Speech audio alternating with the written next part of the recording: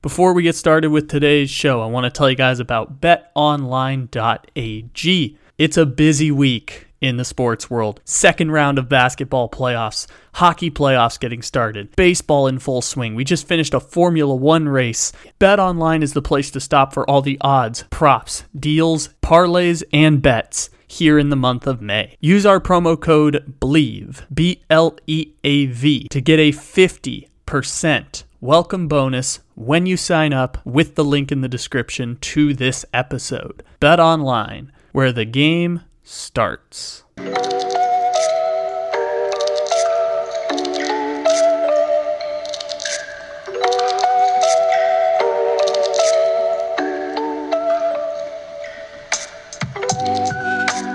Good morning, good evening, good afternoon, or good night. However and whenever it is you may be listening, thank you for stopping into another fantabulous episode of the Take It Easy podcast, live on the Believe Podcast Network, except it isn't live because it's a podcast. Welcome in, everybody. It is May 9th, according to my count. It may not be that according to your count, but we appreciate you stopping in however and whenever you may be listening. We are going to be joined here today by Bob Nightingale, the Bob Nightingale of USA Today, joining us on the podcast. He's a big old baseball writer, and Bob Nightingale was kind enough to join us last week. It was actually recorded on Friday to talk a little bit about Trevor Bauer, because Bob Nightingale was the one doing the initial reporting on the Trevor Bauer suspension, or at least by my case, the initial reporting, when a bunch of baseball people were reporting the suspension was handed out, some of the details of how you come to a 324-game suspension and things of those sorts. Bob wrote about last week. If you want to read all of what Bob wrote, you can check out the link in the description of this episode that has his story also, because his story and having his contact was the way that I reached out to talk about this story, and it's really cool that Bob's joining us. Bob's a national reporter and goes on MLB Network every now and then and has a national radio show. Like, it's really cool that Bob Nightingale joined us to talk a little bit about Trevor Bauer. I also asked him some baseball questions at the end, but most of it is around the Trevor Bauer stuff. And I want to talk about the Trevor Bauer situation now that we have a full day's episode to dedicate to this story, because similar to how we did the Deshaun Watson case, it's something that needs a full-scale episode to break down deeper nuances and perspectives and talk about the morals and ethics of this situation and the legal matters behind this and legalese that we've talked about a bunch with Deshaun Watson, and applies in this context to a former Cy Young Award-winning pitcher whose career appears to be basically over at this point, regardless of whether or not the suspension gets taken down a little bit. It's a precedent-setting punishment based on the MLB's domestic violence policy and personal conduct policy. So that is where things stand with that. And we're going to flip the order around today. We're going to have Bob join us first on the show to give a little bit of context and things of those sorts. And then I'm going to talk about it after our interview here today. So without further ado, let us welcome, for the first time onto the Take It Easy podcast, USA Today writer, National Baseball Syndicate, Bob Nightingale. All right, joining us here today on the Take It Easy podcast. I'm very excited about this interviewee. He is Bob Nightingale, Major League Baseball reporter for USA Today. He also hosts a radio show, and Bob is doing a lot of reporting around the Trevor Bauer story. So I have wanted to reach out to Bob and see if he wanted to talk about this, and thankfully he did. So Bob, I appreciate the time today. Sure, my pleasure. Yeah, so you were the first person I saw initially reporting on it. I know there was other stories around it, but Trevor Bauer, for people who don't know, got a 324 game suspension from Major League Baseball for violating the domestic abuse and the joint domestic abuse policy for Major League Baseball. You mentioned in your article, and I didn't know this, he's the first player of the 16 who have been suspended that is appealing his suspension, with the Major League Baseball Players Association kind of being put in a corner to back him as one of their representatives. So just what are some other details that people should know about this situation? Well, if he had reached a settlement, he probably could have got a time served already. He got paid during administrative leave, but that was about 99 games, I think, that he missed, from July 2nd on. So he could have, if he set a settlement, he could have subtracted about 99 games from the 324. But he didn't want it. He doesn't think he should be suspended a day. So baseball said, okay, we're going to give you the full 2 years, and we'll see an arbitration hearing. They knew he was going to challenge it. I think he would have challenged anything, to tell you the truth. So it should take place sometime in the next month or two. So in terms of the investigation for Major League Baseball, because the way, for people who don't know, the way that the domestic violence policy works is that the commissioner's office is responsible for handing down punishments after the investigation results. They didn't release the investigation results. So do you think that's something that either baseball will release in the future or it might get leaked out at some point? Because I found it interesting that we didn't get to see the results of the investigation that led to, the largest suspension under any sports league's domestic violence policy. Yeah, they've never revealed that before in any of the cases. So they're not going to start now. Now could Bauer leak what MLB has? He could. Could be embarrassing stuff too. But yeah, certainly MLB is not going to do that. And so it gets it, unless it gets leaked by probably someone on Trevor Bauer's side. I don't think that gets out. I really don't. As far as who they talk to, how many women and stuff like that.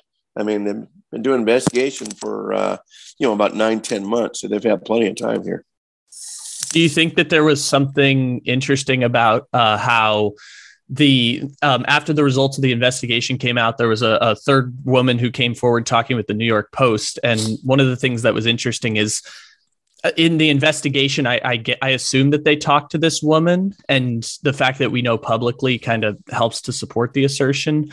I find it interesting that Major League Baseball hasn't, Major League Baseball comes down with the decision and gets near universal applause around the decision. And I think that this turns out to be a really interesting case with details that we don't know that probably went into the decision to hand down the suspension.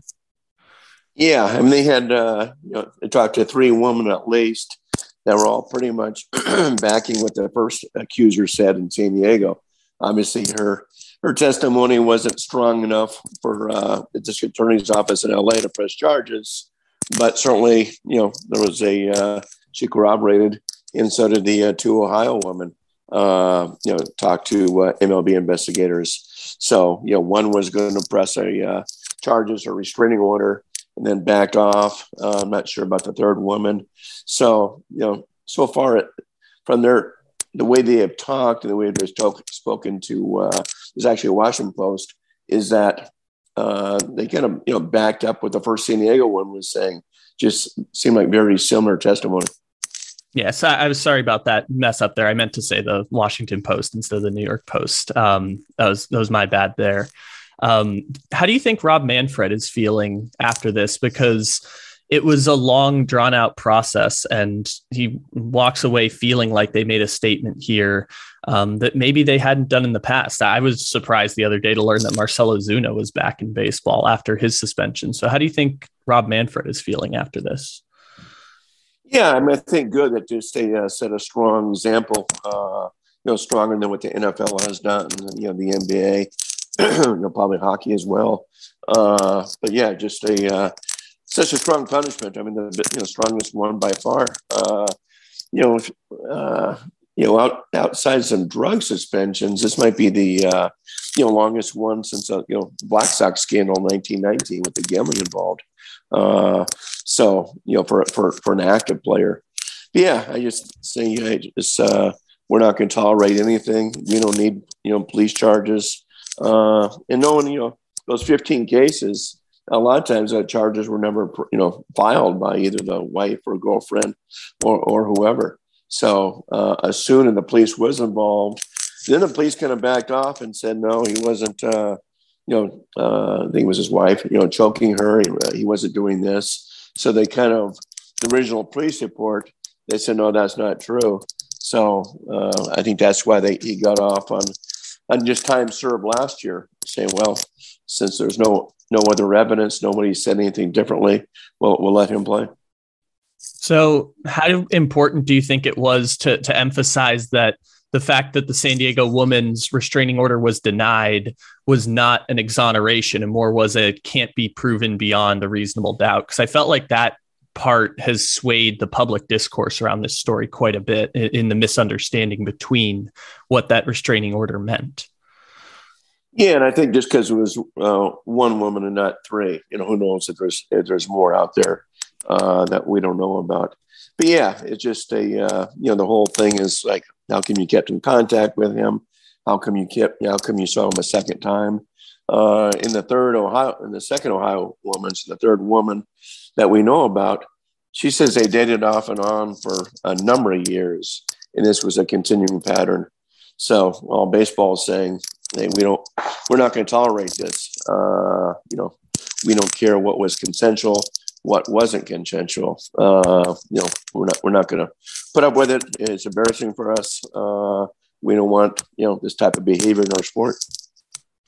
So I know it'll be a couple years from now before this gets rehashed. It seems like Bauer's career is effectively over as a result of this. And it only takes one team to decide the calculation of his worth relative to what is being brought against him. You wrote that you think that this is kind of making him a pariah throughout the sport. So do you think that will hold up even years from now? I do. Remember now he's a pitcher. You take a few years off like that. He's already 31 years old. How much does he have, left? How effective would he be?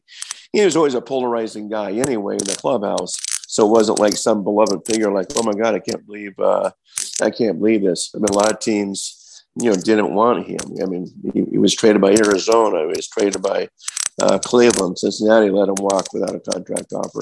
So I just think his, reputation, just more of a, I'm not going to say pariah, but just a different dude, with the cameras, everything else. He showed up at the Major League Union camp, carrying around his video camera. A lot of players kind of walked away from him, that sort of thing. So I think it all comes in effect. And I just think for a team to take a chance on him later on, you're still going to have to explain that to your fan base. You're going to have to explain it to your corporate sponsorship people. So transitioning here at the very end, because I really appreciate the details that you were able to provide on this. And for people listening, by the way, you can check out Bob's story with the link in the description to this episode also. I'm a Padres fan. I came into this season with a moderate level of expectation where I was just saying, just get to the playoffs and I'm okay at this point. So obviously Manny Machado's had an amazing start to the season. Can you give me some sort of either a feel good or a reality check on the Padres? Well, yeah, I mean, here we are, on May 6th, and they're half a game out of first place without Fernando Tatis. It shows too what a difference a manager makes. Just like we're seeing in New York with Buck Showalter, we're seeing that kind of effect with Bob Melvin, who's as good a manager as there is in the game. Tremendous leader and ultimate respect wherever he's been. So there's no reason the Padres can't hang in there to get Tatis back around the All-Star break or so, and we'll see what happens. I mean, outside Machado, Hosmer too, I should say. No one's performing above expectations, just kind of to their level. And Hosmer's been a big surprise. Machado really isn't either. I mean, obviously not going to hit 380 all season. But certainly, right now, he's probably the leader in the clubhouse for, MVP of the National League. So the two teams that surprised me to start the year were the Mets and the Angels, because there are always teams that I feel like should be better and expectations are weird. I say all the time that I can explain why the Angels are never good, shall we say, but I don't understand it. So have both of those teams kind of turned corners into this season? Well, the Mets member did this last year too. Yeah, they jumped out way ahead of everybody else, and then came back to pack and faded. Difference this time is Buck Showalter. Tremendous manager. Borderline Hall of Fame manager, and he's a winner. He turned franchises around. So they're playing some great baseball. Just had the big comeback over the Phillies, 7 runs in the 9th inning. So I think they're going to stay around. I still think the division goes through Atlanta. Atlanta's after usual slow start, so we'll see. The Angels, let's see. I mean, Houston's still the team to beat. The Angels pitching just is good so far, but we're only 1 month into the season. Let's see how long that can last. I think they need some production out of Anthony Rendon to make this work. He hasn't lived up to expectations, by any means. So they need him to stay healthy and be productive in that middle of that lineup. I was surprised when I saw that Boston was 6 games under 500 because I knew they hadn't been great this year, but I also hadn't been paying close attention to the Red Sox. And then I saw the run differential, and it is actually like -18, which suggests that these losses are partially fair. Now, it's a small sample size, so there might be a blowout in there that I don't know about. But how do you feel about how Boston has started the season? Well, yeah, very disappointing. Stories got off to a real slow start. Remember now, they don't have a closer. They went in thinking, okay, we can mix and match. It has not worked. I think they have blown 7 games in the 9th inning or later this year. So you got to have a lockdown closer. Those things are heartbreaking. And they easily had the most blown saves of any team in baseball. That's hurt them bad. I think they're going to bring up their young outfield prospect. We'll see who replaces. Maybe this is the end for Jackie Bradley Jr. I'm not sure. Need some more offense. They traded Hunter Renfroe, thinking they could be okay without it. And, Renfroe's made an impact with the Brewers. And the Red Sox, miss that production. They got a few guys in there. They really need Story to start stepping up. And that outfield has been, terrible offensively. Do you know what's going on with the Xander Bogaerts situation? Because I saw a story that basically said that he kind of feels like he's out of there at the end of the season at this point. Well, he's got an opt-out. He's making $20 million a year. He signed 6 years, 120. So this is 3 years in. And they offered him an extra year not to opt out. Said, okay, we'll give you an extra year at $30 million.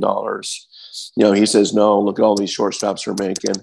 So, they'll talk again in the offseason and see what happens. I mean, by them getting Trevor Story, it gives them insurance. Just like when the Dodgers traded for Trey Turner a year ago and, they let Corey Seager walk. And you think it was worth that kind of money. So at least the Red Sox have a cushion here if they don't talk again. Just a little bit like Aaron Judge, same with the Yankees, said, okay, let's talk in the off season. Same thing with Bogaerts. Let's talk when the season's over. Does that option make it such that, like, if the Red Sox stay down, that he wouldn't be a possible trade candidate at the deadline because of the possibility he might opt in? Oh yeah, I mean they could. If they really believe that he's not coming back, if they're completely out of the race, I would think he'd be a great trade option. Get some prospects back and cut the cord early. So, I mean, obviously the franchise got a lot of money. They're still kind of reeling over the whole Mookie Betts situation. Homegrown star. Who knows if shortstop's part of his future. Maybe he needs to move to a different position. Maybe he could flip-flop with Story. Go to second base and have Story at shortstop. But yeah, if they're completely out of it, and they think there's no way they can re-sign him or don't want to re-sign him, why not trade him? Bob, thank you again. I really appreciate you coming on this morning. Again, follow him, B Nightingale, on Twitter, and check out his work over at USA Today. Thank you again. Sure, my pleasure. Take care. So our main topic for the day concerns, you guessed it, Trevor Bauer. Trevor Bauer, the player who we read the MVP Machine book on, talking about how he, in collaboration with a few other players, helped be one of the pioneers of the analytics revolution in improving performances of players instead of identifying talent and roster construction the way we talked about Moneyball. And I'm starting to think in a John Oliver joke off the bat here, I'm starting to think that we have pretty bad luck with reading books about athletes, because we have the Deshaun Watson book that has an aged very poorly podcast deep in our archives, and we have the Trevor Bauer book, also aging really poorly even further into our archives, because we find out that part of being someone who doesn't care about what other people think about him and a little bit of white male entitlement equals what happened to Trevor Bauer over the past year, culminating on last Friday, not this past Friday, the Friday before that, culminating in Trevor Bauer's basically eradication from Major League Baseball. Trevor Bauer is facing a 2-year-long suspension, the longest such suspension under the personal conduct policy in Major League Baseball history, which sounds big, and Bob Nightingale pointed out the fact that it's the largest active player suspension in baseball since the Black Sox scandal. All of it sounds impressive until you point out the fact that Major League Baseball has only had a personal conduct policy for 7 years.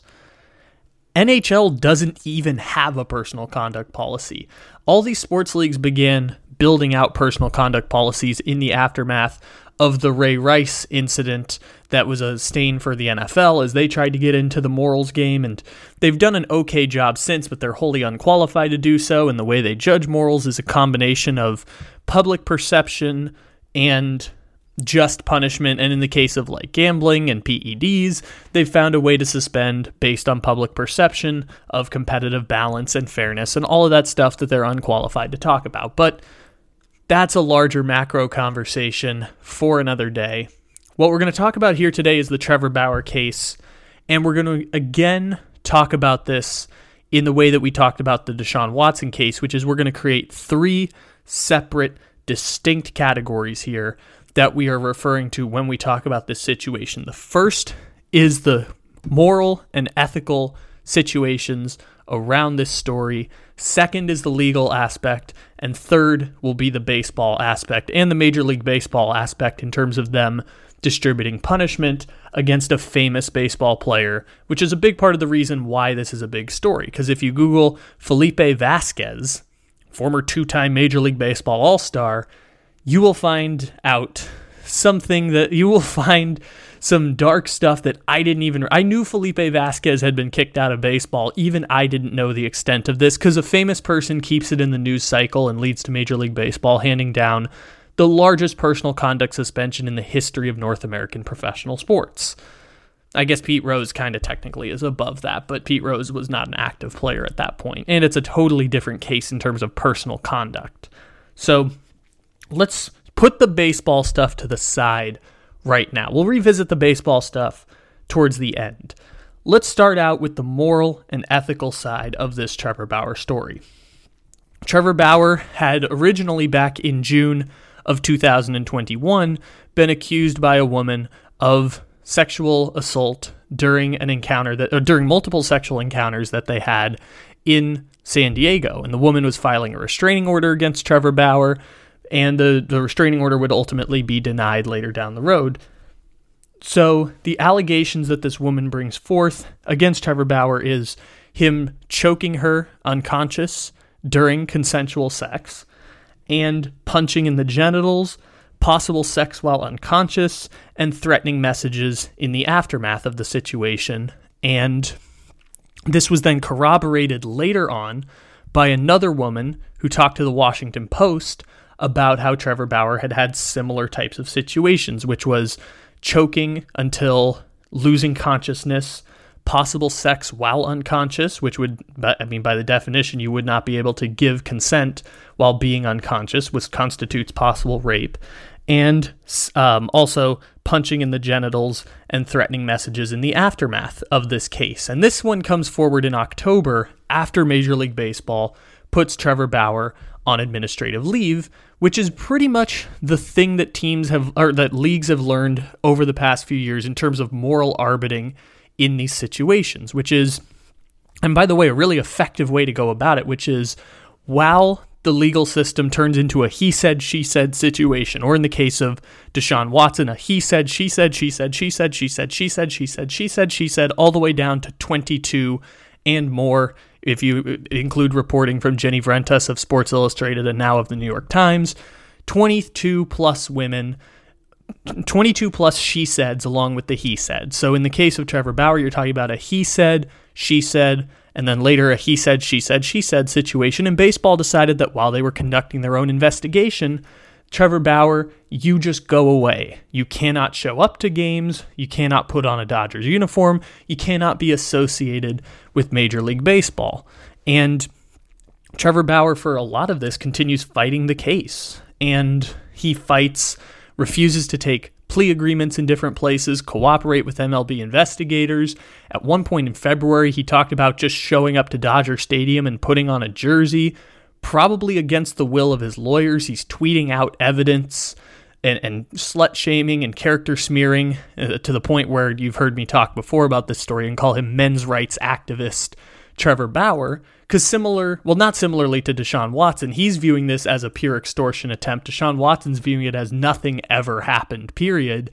His argument was these were consensual sexual encounters, which then creates the gray line of consent and the morals and ethics of judging people for sexual crimes and sexual preferences. And when there is possible crimes being committed, allegedly here, Trevor Bauer all of a sudden gets the moral and ethical bar of where we draw the line as sports leagues. And a lot of male sports have a lot of male fans, hence the fact that this podcast is 93% men. And a lot of men are doing moral arbitering while having a whole lot of male privilege around this situation. None of us are moral arbiters. We all want institutions to take the decision-making out of our hands to create a more perfect society with accountability measures.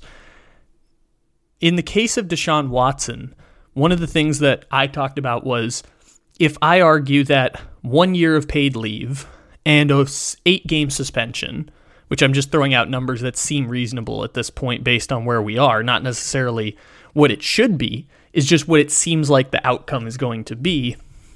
When you have 1 year of paid leave plus another year or another half a season of a suspension for Deshaun Watson, someone else might argue that this is not a large enough punishment for Deshaun Watson. And someone might argue this is too extreme of a punishment for Deshaun Watson. We're all at different moral arbitring situations based on how we feel about consequences, whether they're shaped by society or shaped by our preferences in terms of accountability measures or cancel culture, all of these things that have become hot button topics that are basically just talking about what measure of accountability do we think should be had for moral and ethical breaches that don't quite meet the threshold of the law.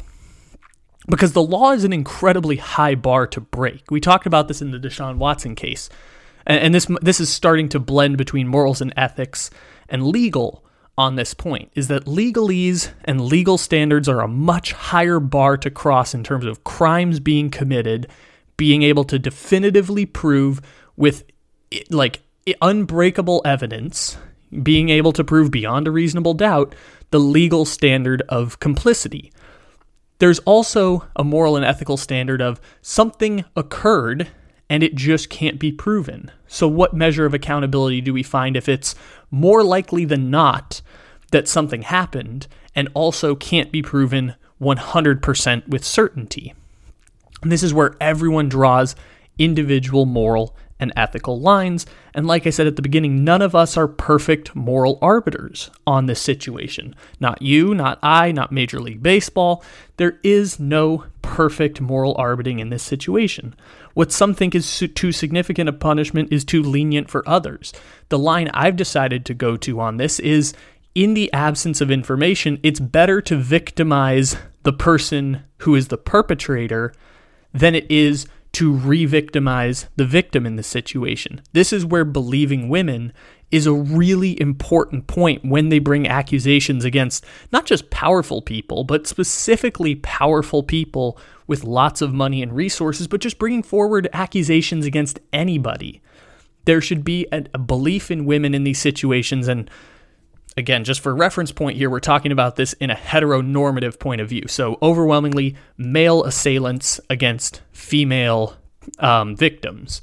Now, there's also male-on-male intimate partner violence and sexual crimes. There's also female-on-female intimate partner violence and sexual crimes. We're just talking male-on-female being the perpetrator to a male victim, as we're seeing in the Johnny Depp Amber Heard case right now. Like, there are different bars here. I guess I just wanted to point that out, that I'm referring to this from a heteronormative standpoint. There's also other types of crimes here, but just for the case of Deshaun Watson and Trevor Bauer, focusing on this from a heteronormative male perpetrator against a male perpetrator with power and influence versus a female victim.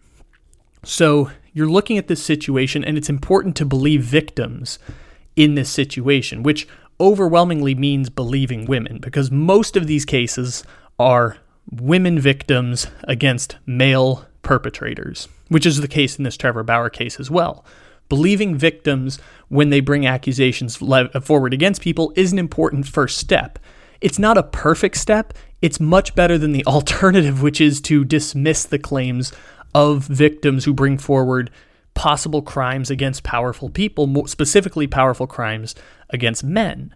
And so that's the bar that I've learned to evolve with over the years. And Major League Baseball is learning this too, as other sports leagues are, as they try to be moral arbiters over the legal system. Because being a Major League Baseball player and being employed by Major League Baseball and employed by the National Football League is not a right. You can have that taken away from you, and you sign up when you sign a contract to abide by a personal conduct policy. Sometimes can be vague. Absolutely, it can sometimes be vague. And we have to adjust and adapt as we go along, because it's really important to make those adjustments and make those adaptations as we learn more information about how to handle these cases, because the legal system in America is not equipped to handle these situations. Major corporations are not equipped to handle these situations. And so asking, in my case, 20-year-olds and 25-year-olds to be arbiters on morals and ethics in this situation is a near impossible ask. And so we do the best we can. And in order to do the best we can, the important first step is to believe women and believe the victims when they levy accusations against people, especially in high-profile cases like Trevor Bauer and like Deshaun Watson, where you have national media doing reporting around these cases.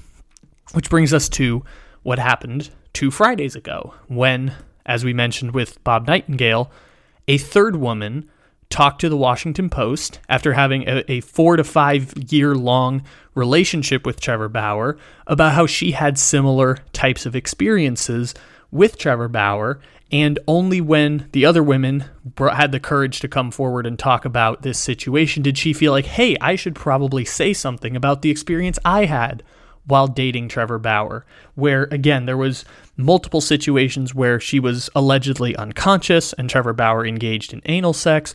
Trevor Bauer choked her to unconsciousness, where she began seizing up at one point in one of those situations, while Trevor Bauer continued to choke and engage in sex, continued to send threatening messages after the fact, punching in the genitalia. Similar situations to what the other 2 women are describing were also described by her. This is also a situation where she decided that it wasn't, and for whatever the reason may be, wasn't something that was worth terminating the relationship with Trevor Bauer for. And this is the really difficult line to draw in these situations, that everyone has to have their moral and ethical standard. And the thing that I point to is, just because something wasn't so egregious that it wasn't a deal breaker for a relationship, because I'm sure she had an emotional investment in that relationship with Trevor Bauer, just because something at the time wasn't worth terminating the relationship doesn't mean it also wasn't possibly criminal. And so this woman apparently talked to not just the Washington Post, but MLB investigators talked to her, I would assume so, as a 5-year-long relationship with Bauer from 2013 to 2018. And these stories confirm a pattern of behavior, even if it wasn't something that she deemed was worth terminating the relationship at the time it was happening, and she felt wasn't right to come forward with until someone else made it easier for her to talk about her experiences while dating Trevor Bauer. And so This is a situation where all of the evidence suggests a pattern of behavior that breaks a moral and ethical code that deserves some measure of accountability. Because morals and ethics are a lower bar to break than the law. The law is an incredibly high bar for doing something wrong and being able to prove it without a reasonable doubt. And it's so much easier to think of things in black and white terms. And maybe black and white isn't the best way to phrase it, but it's like crime. If it's not a crime, you are exonerated, which is the thing I asked Bob Nightingale originally, which is going to transition into the legal side now, although it includes parts of morals and ethics, because, again, the point I'm about to talk about blends over. Let's talk about it from the legal standpoint here.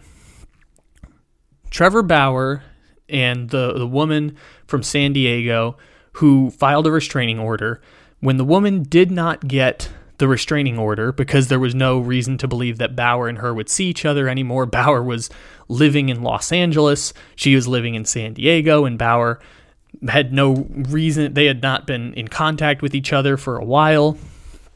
Once that case passed, Trevor Bauer pointed to that as exoneration in the case for his crimes. And that's the way it should be framed, the same way it was framed by not just Adam Schefter, but also Deshaun Watson's camp. It is exoneration because no criminal charges were brought, and you can control the court of public opinion narrative by saying that, by putting things in black and white terms, is that not guilty means nothing happened, which is not the way that it was phrased when the restraining order was dismissed. It was, there is something that happened here. We just cannot prove it beyond a reasonable doubt. It's not that nothing happened. It's that we can't prove with 100% certainty that something happened, although we believe more likely than not something happened here. And Trevor Bauer, in this case, was not exonerated. He was just viewed as not beyond reasonable doubt because the bar for filing a restraining order in sexual crimes in California is a high bar to reach, and the legal system is not equipped for these things because you have to bring these things forward nearly immediately, even in 2020, where we're more vigilant to these things than we were back 15 years ago, or at least so I've gotten the impression of. In a post-Me Too world, we're more vigilant about how we handle these types of crimes. Kobe Bryant in 2004 had the woman who he raped bring forth evidence nearly immediately and have the police show up while he was still in Eagle, Colorado, and get a recorded documentation of Kobe Bryant essentially confessing to this situation on record the day that it happened. And even still then, while they felt confident they could get a conviction, there wasn't near certainty that they would get a conviction simply because it was Kobe Bryant. And Kobe Bryant had all the resources to fight the case, and the Lakers were flying him back and forth from LA to Colorado for his trial. There was all kinds of stuff that was gross and made it impossible for that woman to fight this case. And even though they thought they were going to get a conviction, she was publicly pressured into dropping the lawsuit because of death threats and public perception of her and the slut shaming that happened afterwards. She was forced to drop the lawsuit, and they couldn't get a conviction because they didn't get the results to be that they didn't get a verdict to be read in court. So even the furthest step along in the Kobe Bryant case, they still couldn't quite get a conviction. And that doesn't mean that nothing happened. It just means that there was no ability to prove beyond a reasonable doubt. And this is the legal situation that's really important to focus in on, is the difference between being exonerated and having not enough evidence to convict. Because the moral and ethical bar changes for everyone else. The legal bar is an incredibly high bar, which, by the way, as it should be. The legal bar should be incredibly high, and you should be able to prove beyond a reasonable doubt that someone committed a crime, because we're talking about taking away people's freedoms in a lot of these situations. The bar should be incredibly high. There also needs to be some measure of accountability, which is what civil court is for, like what Deshaun Watson's going through right now, where you can prove just 51% to be the case, and you get financial compensation for damages instead of 99% or 100% certainty, when talking about passing a criminal case, and you have the accountability of employers to take personal conduct stands to prevent people, especially people in incredibly privileged positions, being a pitcher for the Dodgers, being a quarterback for the Houston Texans, and now Cleveland Browns.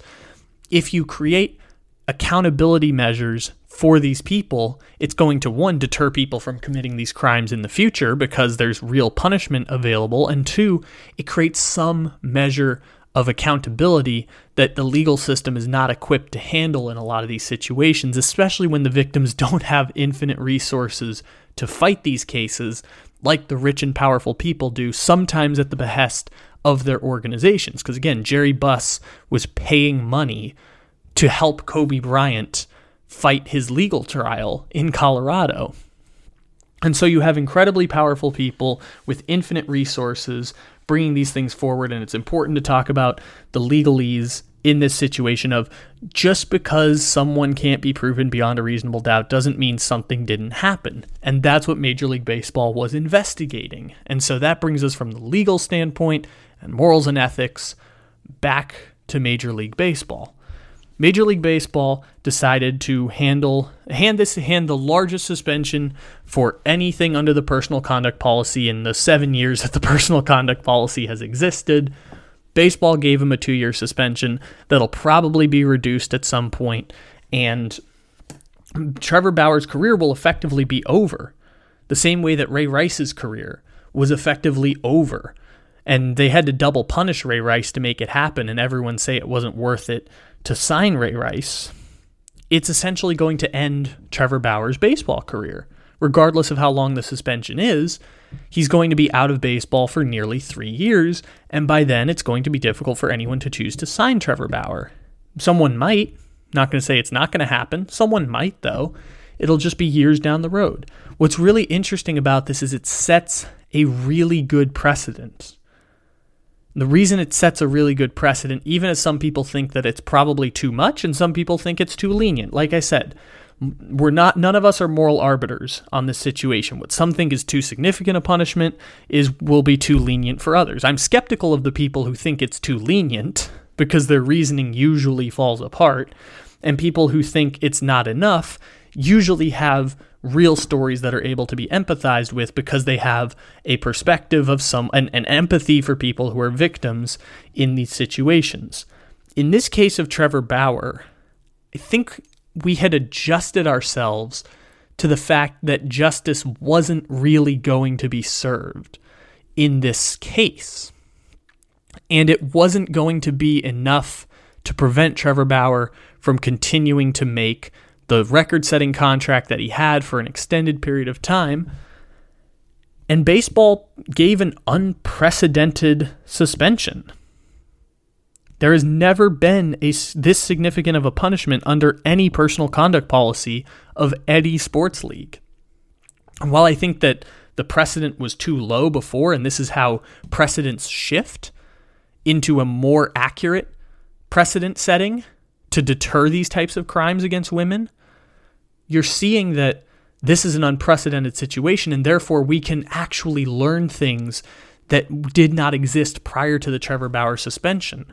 We can change our perceptions of personal conduct policies and change our perceptions of crimes against women or intimate partner violence in high-profile positions that, again, reflect society, because Major League Baseball ultimately is a corporation, a high-profile corporation, a corporation that also sets precedents for other corporations to follow because it's so high profile. When you have a high-ranking executive of, a grocery store corporation, or you have a high-profile case of someone in a bank committing crimes against women or crimes against partners, you're seeing a precedent set for how other people operate. The same way unions are really good for helping set precedent for non-union representatives, is seeing what the union wages are, and it helps you get a better understanding of kind of what your wages should be like. It's a similar type of case here. Places that have personal conduct policies can look to Major League Baseball and say there is precedent for termination, or there is precedent for suspensions and things of these sorts based on how we evaluate our personal conduct policies. And bringing accusations forward against someone criminally, or talking about morals and ethics within HR departments of organizations, especially organizations that are not a right, but are a privilege. You are employed by someone and you are held to a higher standard than the law in terms of your conduct. You can't just not break laws. You have to be a good person while you are working for someone. Because otherwise you're going to be a bad person. It's going to be a detriment to the people around you and a detriment to the organization as a whole. And so this is an interesting precedent setting, because now perhaps the NFL, in another high-profile case of Deshaun Watson, where we're talking about 22 women bringing accusations against him, could set an entirely new precedent based on what Trevor Bauer has just done. And I know that's not the best way to serve justice, and yet it's working in the right direction, and so I'm not going to push against it. It's kind of like a Jake Paul thing where I say, like, Jake Paul is freedom fighter for UFC wages, and I'm like, I don't like my allies in this situation, but you are on the right side. It's where I'm looking at this like, I don't like that baseball is the ally in this situation for the NFL, and yet it might point to the fact that we might get an actual measure of accountability for Deshaun Watson beyond the Cleveland Browns renegotiating his contract such that he's not going to get suspended. Or even if he does get suspended, he's not going to get paid on the first year of his deal because he only has like $1 million against the salary cap. And the bulk of his money is going to come in the final 4 years of his contract. It's a workaround that, if the NFL wants to take a stand against it, can prevent. And maybe they might be forced to do so now because of what Major League Baseball has done. Because the one thing you're not hearing about the Trevor Bauer case is a lot of people saying it was too small of a precedent for Trevor Bauer. And that's not to say Trevor Bauer was unfairly punished. It's that people weren't expecting baseball to do the right thing. People were so cynical because of all of the personal conduct mishaps in the past, not just with baseball, but with the NFL and what had just happened with Deshaun Watson and the NBA and the NHL, again, not even having a personal conduct policy, or Tyreek Hill or Joe Mixon or any of these people. Everyone was so cynical that baseball could have gotten away with it. People would have gotten outraged and they would have been like, well, of course these sports leagues aren't going to do the right thing when it comes to crimes against women. We had become so cynical that we didn't think baseball would do the right thing, and they did in this respect. The ending of Trevor Bauer's career is going to be an unofficial, an unintended consequence of this situation, because he's going to be 33 years old with all of this against him. Everyone doesn't really like him in the first place. It was the right thing to do to give him the 2-year suspension, plus putting him on paid leave and not feeling the pressure to take him off of paid leave for any reason. Similar to what the NFL did with Adrian Peterson when they put him on administrative leave and just didn't take him off the paid leave list for 15 games in 2015 while they were investigating him abusing his son. You're seeing that there is not a pressure to do the wrong thing because people are screaming for justice or screaming for this rich person and powerful person who's abused women to have his rights to play Major League Baseball, when playing Major League Baseball is not a right. Major League Baseball handled this situation incredibly well, and maybe it helped that Trevor Bauer was an asshole, and maybe it helped that Trevor Bauer refused to cooperate with people in the investigation. And maybe Trevor Bauer putting out texts about slut-shaming the women helped deter public opinion to wanting Trevor Bauer back at all. Maybe that helped in Major League Baseball's investigation. And at the same time, they did the right thing. I don't know if the suspension is fair or not, but it's going to effectively end Trevor Bauer's career. Maybe he gets to try one more time as a 33-year-old and pitch for a couple more years and everyone boos him, etc. This is going to effectively end Trevor Bauer's career. And the 2+ year suspension, which the period of investigation doesn't really count as a suspension because Trevor Bauer got paid to do nothing. They paid him $28 million over the past 2 years. It's not a suspension. it's paid leave. Just like Deshaun Watson. People want to talk about time served for Deshaun Watson while he's in Houston. Deshaun Watson got paid $39 million last year. Yes, he loses a year of playing football. So what? That's not enough of a punishment for the types of crimes we're talking about with Deshaun Watson and the sexually predatory behavior. I don't know where the moral bar is. I know it's too low when we're talking about a 1-year paid leave. And an 8-game suspension might be coming after that. But again, that might not be enough. That's where the moral bar is set here. Everyone's got to have their own moral and ethical bar. If I'm going to yell and complain that it's not enough when someone only gives Ray Rice a 2-game suspension or only gives Josh Brown a 1-game suspension, gives Roberto Osuna a 70-game suspension, the Astros trade for him, and then Brandon Taubman, their assistant GM, yells at female reporters, "We effing told you." Yeah, we can start complaining about that because it's gross and terrible the way that women are treated within male sports and the way that women victims are treated in society when it comes to sexual crimes. It's the way victims are treated in general, but specifically women victims are treated in society. And also, again, this is just a heteronormative standpoint that we're talking about here. Overwhelming number of cases are male perpetrators, female victims. There's also male victims and female perpetrators, like we're seeing Johnny Depp, Amber Heard, male on male, female on female. These situations exist. I just want to re-emphasize the heteronormative standpoint here. Trevor Bauer, in this case, is going to have, there's some measure of accountability in this situation, and it's where things aren't perfect. They're getting better, though.